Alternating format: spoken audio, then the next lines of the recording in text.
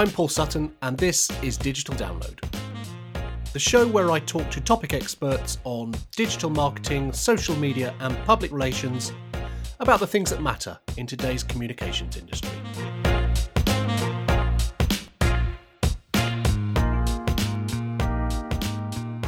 As routines and commuting were disrupted in the face of the pandemic during spring 2020, podcast listening took an immediate hit. But by the end of the year, not only had listeners returned, but audio consumption had grown significantly. Tracking firm Chartable measured over 180% more monthly downloads in 2020 than in 2019. Recognising the trend and probably having time to do something about it, more creators than ever launched their own shows, and the number of new podcasts mushroomed. Nearly 900,000 new shows were launched last year. That's 3 times the year before, and around half of these were English language.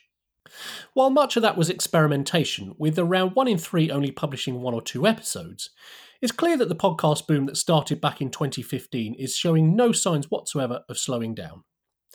And that leads us to a question that we're going to explore in today's show. Should you consider launching a show for your business? I started Digital Download back in January 2018 for 3 reasons. First, several people had said to me I should have a show, and as the saying goes, if 5 people tell you look ill, lie down. Second, I was aware of the trend and wanted to be a part of it. And third, I knew nothing whatsoever about podcasting and wanted to learn what goes into it so I could advise my clients from experience. At that time, there were around 250,000 active English language podcasts, so not an insignificant number. But now there are well over 1 million active English language shows, with around 25 million episodes between them. Competition is much more fierce than it was 3 years ago. So is it too late to get in on the action? Today's guest is Tamara Littleton, co-founder of The Social Element and of Polpeo, and co-host of a show launched this year called Genuine Humans. If anyone can advise on whether it's worth launching a business podcast in 2021, it's her. Tamara studied psychology at degree level, but fell into publishing where, as a self-confessed computer nerd, she helped her employers transform to digital publishing. Left there for a consultancy job in intranets, fell off a ladder, broke my arm, got sacked, and then got a job at the BBC, which just transformed my life. Tamara describes her role running the webmaster team in online operations as key to her future, working as she did with lots of pioneering people. After a couple of years, she moved on, but was already thinking about running her own company and registered the domain name eModeration. In 2002, the business became a reality, managing forums and communities online for brands. At that time, social media as we know it didn't exist, so Tamara says she not only had to create the company, but also the market. Because I was living in that world, and I loved all of the online communities, as I said, bit of a geek, and I just knew that brands would be getting into this world. And so I ahead of the time, I thought if I create a company that we could manage communities for brands to BBC standards, that was essentially the sort of where everything crossed, I suppose. And so finally went for it. And then over the years, it's completely changed into, with The Social Element, we define ourselves now as that we help brands have a genuine human connection to their consumers. And we do insights, strategy, creative engagement, creative content. So it's gone a long way, and the company is going to be 20 next year. And it's been quite the journey. I'll tell you that, Paul. In 2017, eModeration was rebranded as The Social Element. Tamara says that the original name was holding the company back, as clients were putting them in a moderation and reputation box. But the company as it was then and now is a hybrid of marketing, advertising and PR. By mid-2019, Tamara was firmly eyeing up a Social Element podcast. I've been a big fan of podcasts for many years, and I really like. I love the format. I love that you can kind of walk around and listen to them, and they've been going the early 2000s or something? Yeah, a long time, 15 years or so, yeah. Yeah, because and obviously I love yours. Yours is one that's Thank been you. going for quite a number of years now. So I was very inspired by what other people were doing, and also, like the format myself.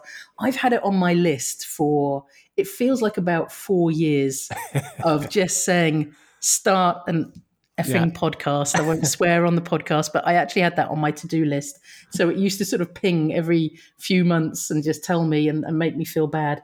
But I'm kind of quite a procrastinator, and I think I was quite overwhelmed by the challenge of what it would mean, and I think I thought it was harder than it was going to be, if that makes sense. So Yeah, absolutely.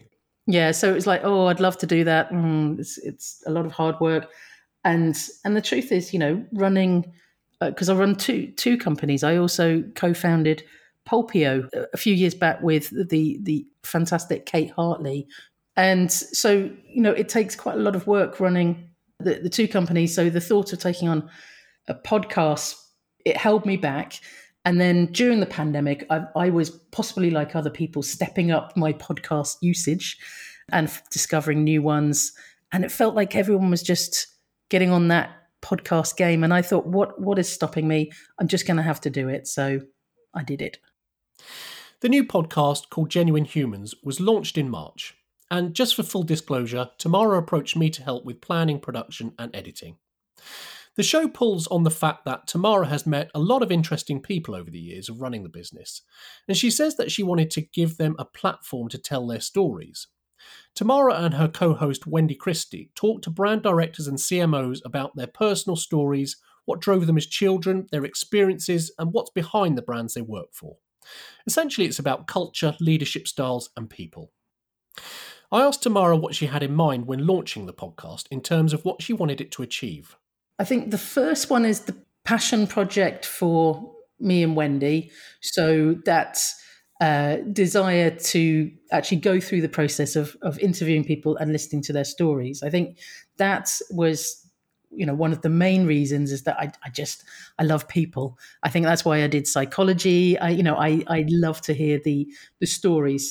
The positioning, I think, is really good. So from the fact that it's called Genuine Humans, it's very much linked to how we present ourselves to the outside world. That when we're doing pitches, when we're meeting new clients, that's what we're saying to them, that we are helping them get closer. And that's super important. We're using social listening, we're using all of our community managers who are, living and breathing the brand in the communities on social media. They know what the consumers are saying, and we have strategists who are tracking consumer behavior and using all sorts of different data. So we use all of that to really figure out what makes people tick. So I think the Genuine Humans podcast is a kind of extension of that positioning. Yeah. So that was important to us, is to have that connection. And then there is the marketing side as well, that, getting the podcast out there. I suppose it would come down as maybe sort of top of funnel area. Yep. It gives me permission to talk to brands that I would love to work with. I mean, being very, very blunt, I can now sort of contact CMOs, marketing leaders of brands, and just say, would you like to come on the podcast? It just feels a bit more real than saying, can I talk to you about the social element? So it's a much more natural style for me to sort of get in contact with people. And number one, because I think they would be a great guest on the podcast. If they happen to then, that the social element stays top of mind to work with them, then fantastic. How have you found, when you've approached people, how have you found the reactions from them? Well, I've been super surprised because no one has turned me down. Yeah. And I suppose I was expecting people to say, and I can't be bothered, too busy, whatever. And I think we've obviously got the positioning right, because they have been so quick to say yes and so invested in the process, because, you don't just sort of rock up and start recording. There's a lot of preparation, and I'm happy to go into how we're doing the preparation. But people have said yes. And then what makes me and Wendy incredibly happy is that at the end they go, "Oh God, that was really fun," Yeah. or they really enjoyed it. They enjoyed the process of going through the interview, which is amazing. So I think it allows us kind of a nice sort of bond as well with the people. I agree with you. And I think my experience of doing this for 3.5 years now is people well, not even generally, on the vast majority, people are very flattered to be asked for their opinions and their time, and they don't mind giving up, up to perhaps even an hour of their time to talk to you, because like you said, it's a different ask, isn't it? It's not like you're saying, come and sit and we'll talk to you about the company, we'll try to sell you something. You're interested in them as a person and what they know and their background, and I think that is a totally different way of building a relationship with someone that, yes, then further down the line, perhaps you are hoping might turn into business, but it's not a sell. No, it's not the driver. It's not the driver. It's the podcast for me comes first. Yep. Maybe that's the BBC side of me. That to me, it's all about the content. I've got it into my head that I'm now running a podcast. Therefore, it's all about the podcast. If it happens to lead to there is a great connection and they would love to work with the social element, amazing, obviously, but that's not the driver. No, absolutely. So you've gone through and done one series now, and you've got another series coming out at the start of June. June, yes. How have you found the whole process? Because like you said, you came into this perhaps a bit daunted by it, didn't understand what goes into making a podcast, like I didn't, like probably everyone else who starts these things don't know.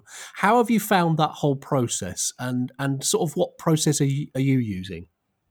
Sure. Well, I think as with my, over the last 19 years running the businesses, if I don't know, I ask someone and I get help. I'm not afraid to ask for help. And so what we did is I looked at, well, who else is doing a good job doing this? And I'll go and ask them. And of course, that was you, Paul.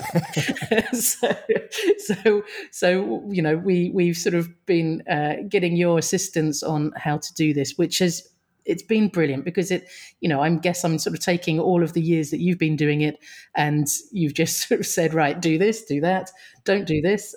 So super, super helpful. So I think, having that, the advice of which technology we should use, that became like tick, tick, tick. Yeah. Use this software, get this microphone, blah, blah, blah. But I think it's the preparation that we've now honed quite well. So it'd be interesting to see, because I know this is not the way that everyone does this.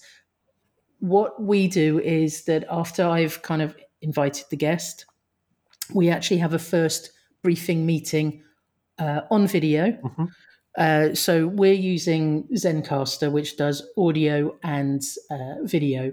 So we meet the guest on Zencastr with the video turned on, so we can talk them through what is the whole concept, what is the audience, what we're expecting.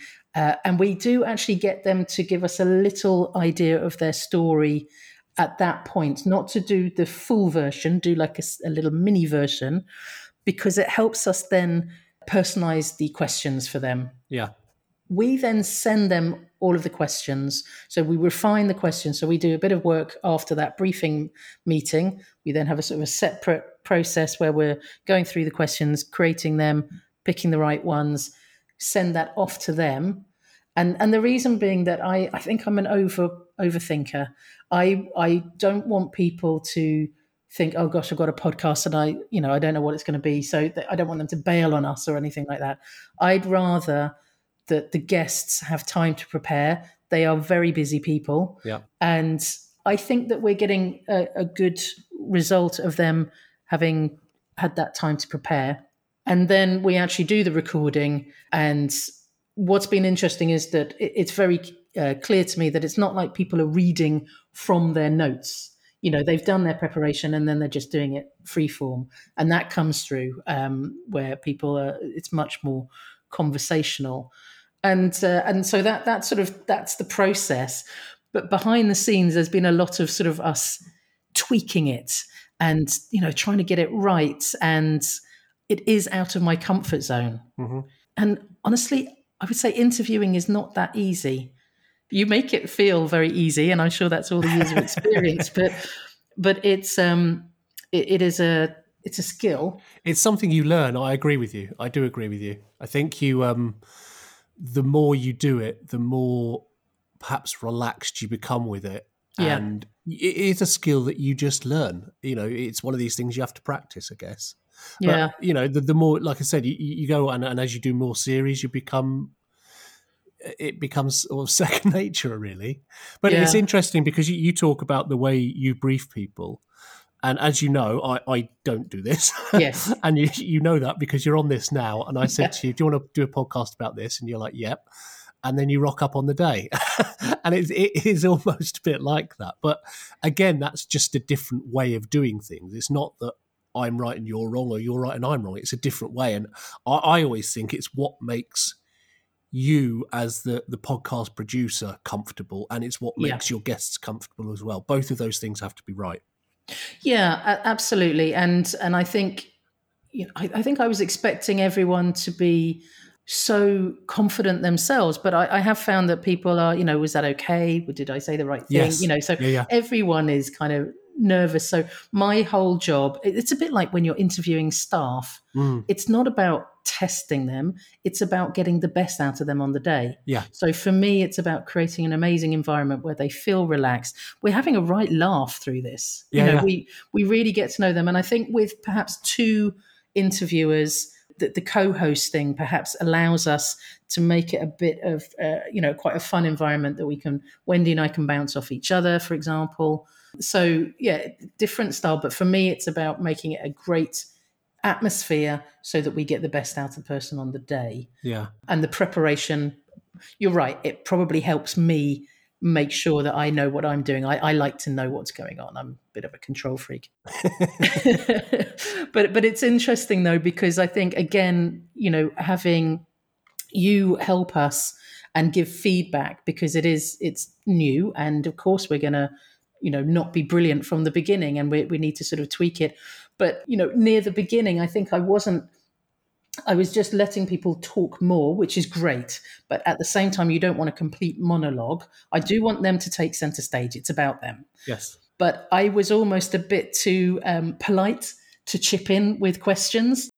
Again, as part of the learning experience, it's listening, doing really good active listening, chipping in with more pertinent questions, and perhaps, trying to sort of dig a little bit more. So it's all a learning experience. And I'm loving that. I'm loving being out of my comfort zone, learning something new. So I'm enjoying the experience. Podcast analysis has always been a major problem for marketers, with outreach efforts reliant on dubious download numbers and a lot of guesswork.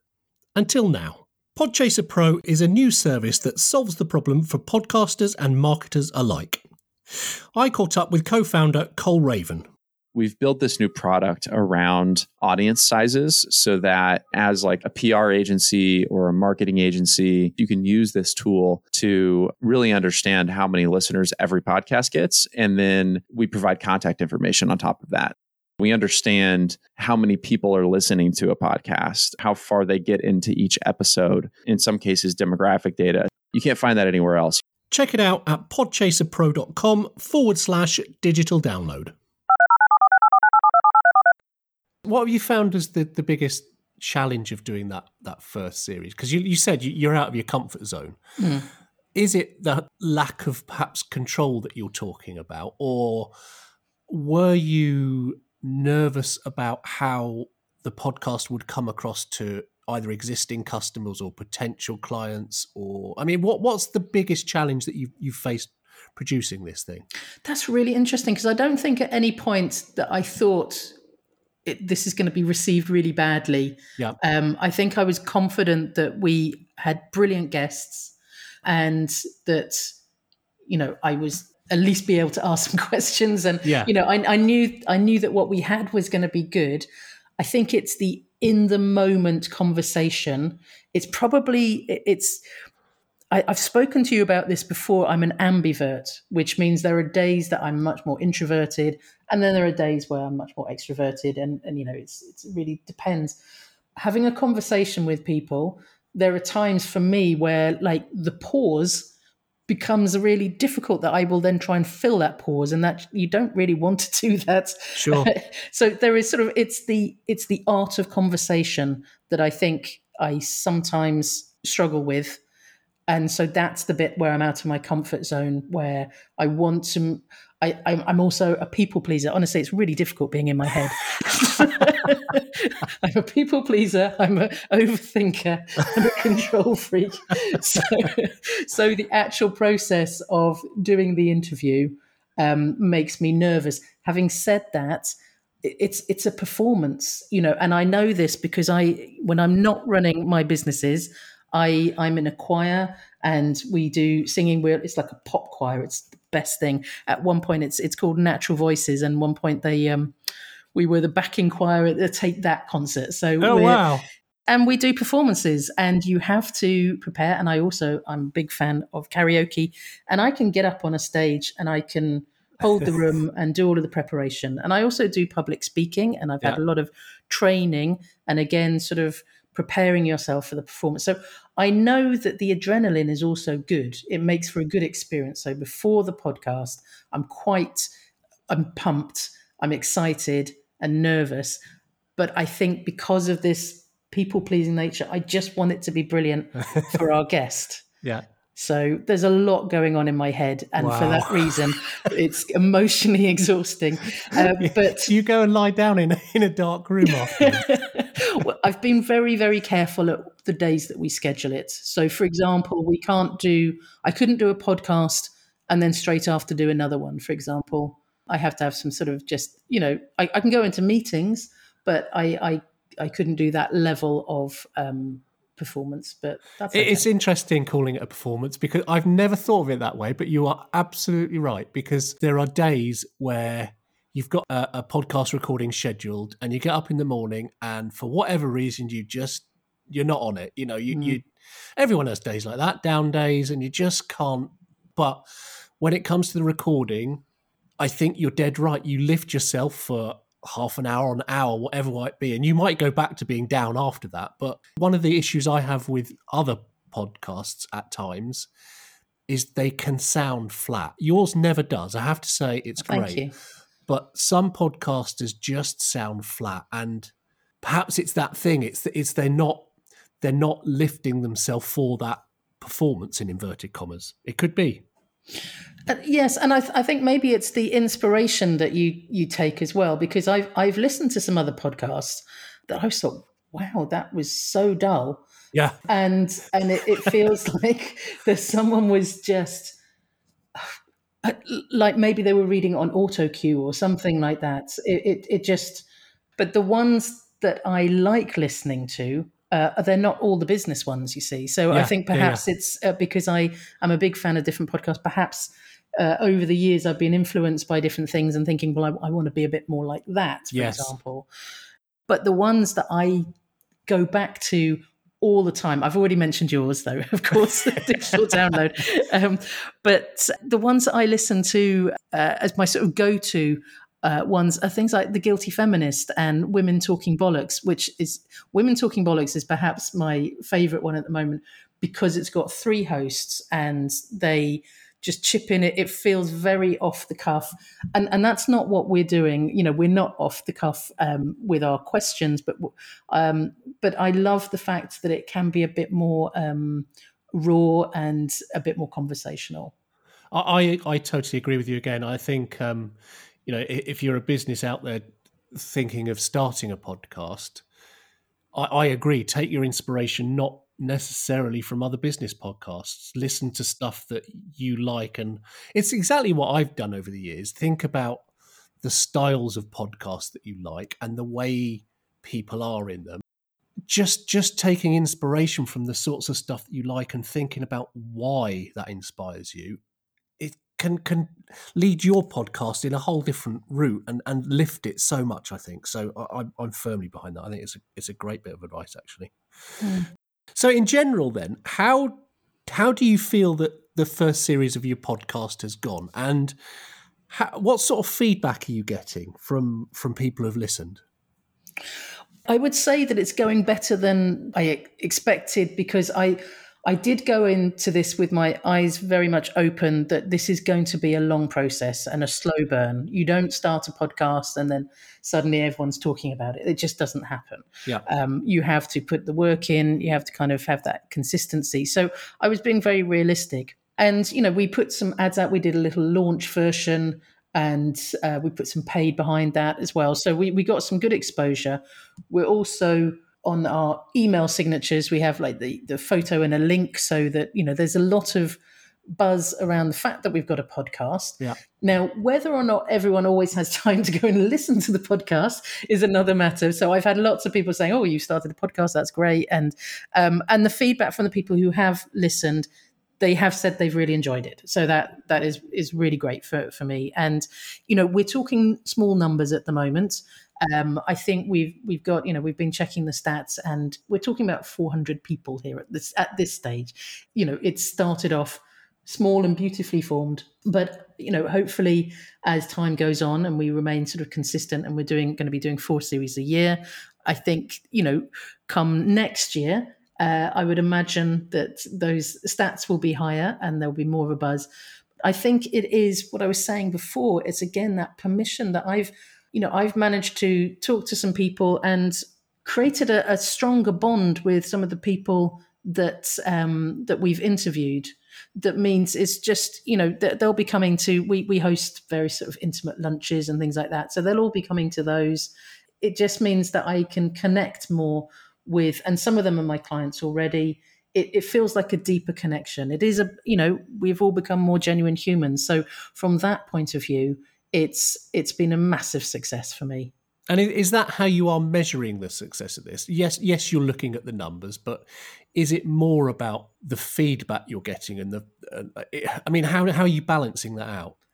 Yeah, I think it's more about the feedback and the I suppose the fact that people are happy to come onto it. So that we can get great people coming onto the podcast is a measure that they like it as well. So it's been, the first people I interviewed, of course, they were people I knew who took a chance, because I sort of said, I just started a podcast with Wendy. We've never done it before. Will you be a guest? So you have to know people pretty well for them to sort of say, yeah, of course, I'll be on it. And, amazing guests, people like Amber Kirby, who was at Eurostar. We've had Lee Goodyear from who was at Shell and now at Huawei. Lee McGuffey from Virgin. I mean, just brilliant people, but they were people that I knew, as I said, who were sort of happy to come on, and they've done a brilliant job.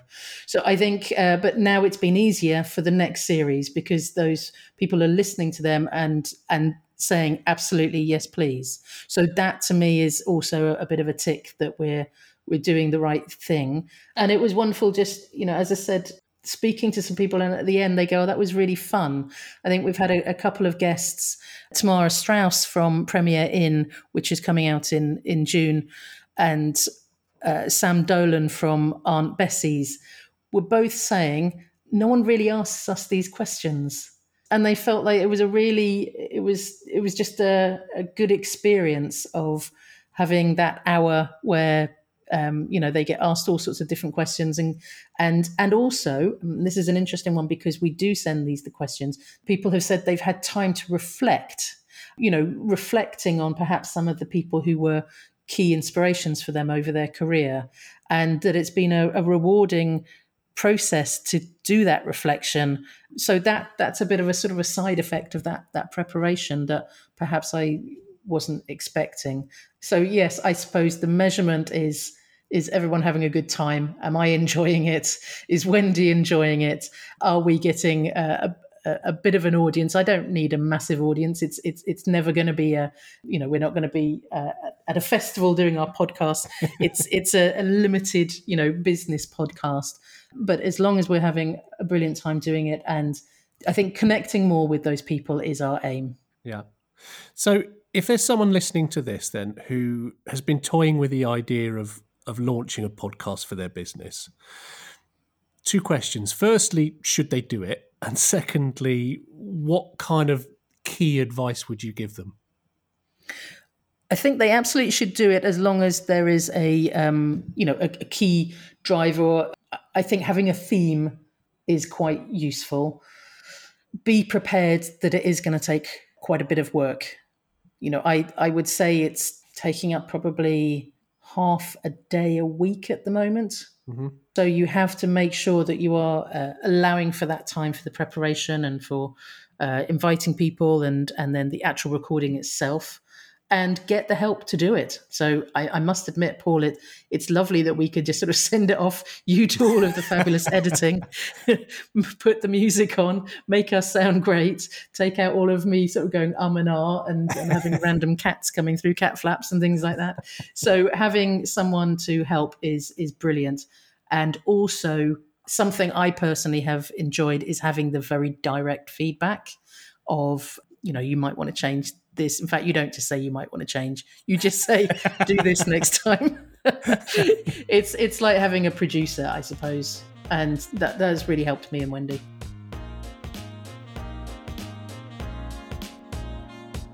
Check out Genuine Humans wherever you get your podcasts, or look Tamara up on Twitter.